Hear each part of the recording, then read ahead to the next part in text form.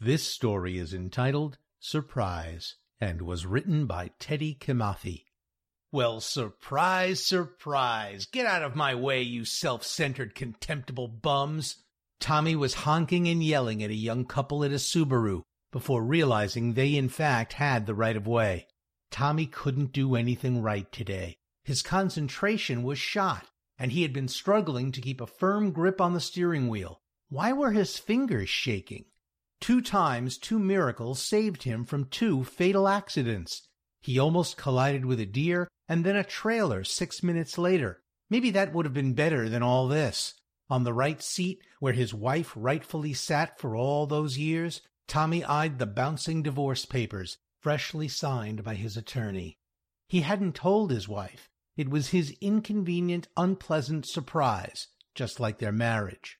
She was one of the few, the proud, a United States Marine who qualified to specialize in internal medicine.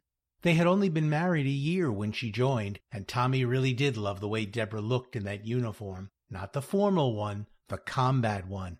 Every so often, she would enter the bedroom, his killer, brunette hair breezing above 2 stone shoulders, covered in brown-green spotted denim-like material, just waiting to be unwrapped like a camouflage present. It was flame-resistant, but not in the bedroom. But she was never the same when she came back from her 2-year tour in Afghanistan. Sometimes she yelled in her sleep, while other times she talked to imaginary people. Insomnia soon became common to her, which also meant him. The sleepwalking had only just begun a few nights ago, and last night Tommy swore he could smell something burning. Had she turned on the oven? Was she trying to light the house on fire? Tommy eventually stormed down the stairs to the kitchen, but he must have just missed her. Tommy parked the car in the driveway and waited for the moment. Could he really go through with this?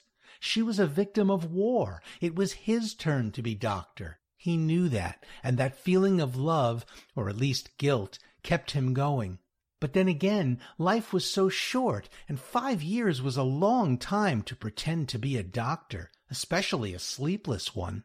After spending a small eternity in the car, he grudgingly leaned the door open and walked to the front door. Why was it unlocked? The whole house was dark and quiet, a little suspicious. Tommy stealthily pushed the door open like a slight gust of wind as his fingers tried to feel where the switch was.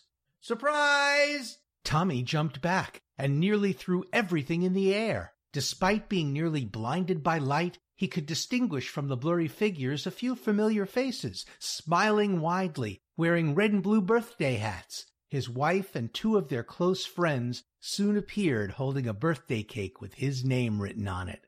"Yes, this is a surprise," Tommy said, dying inside.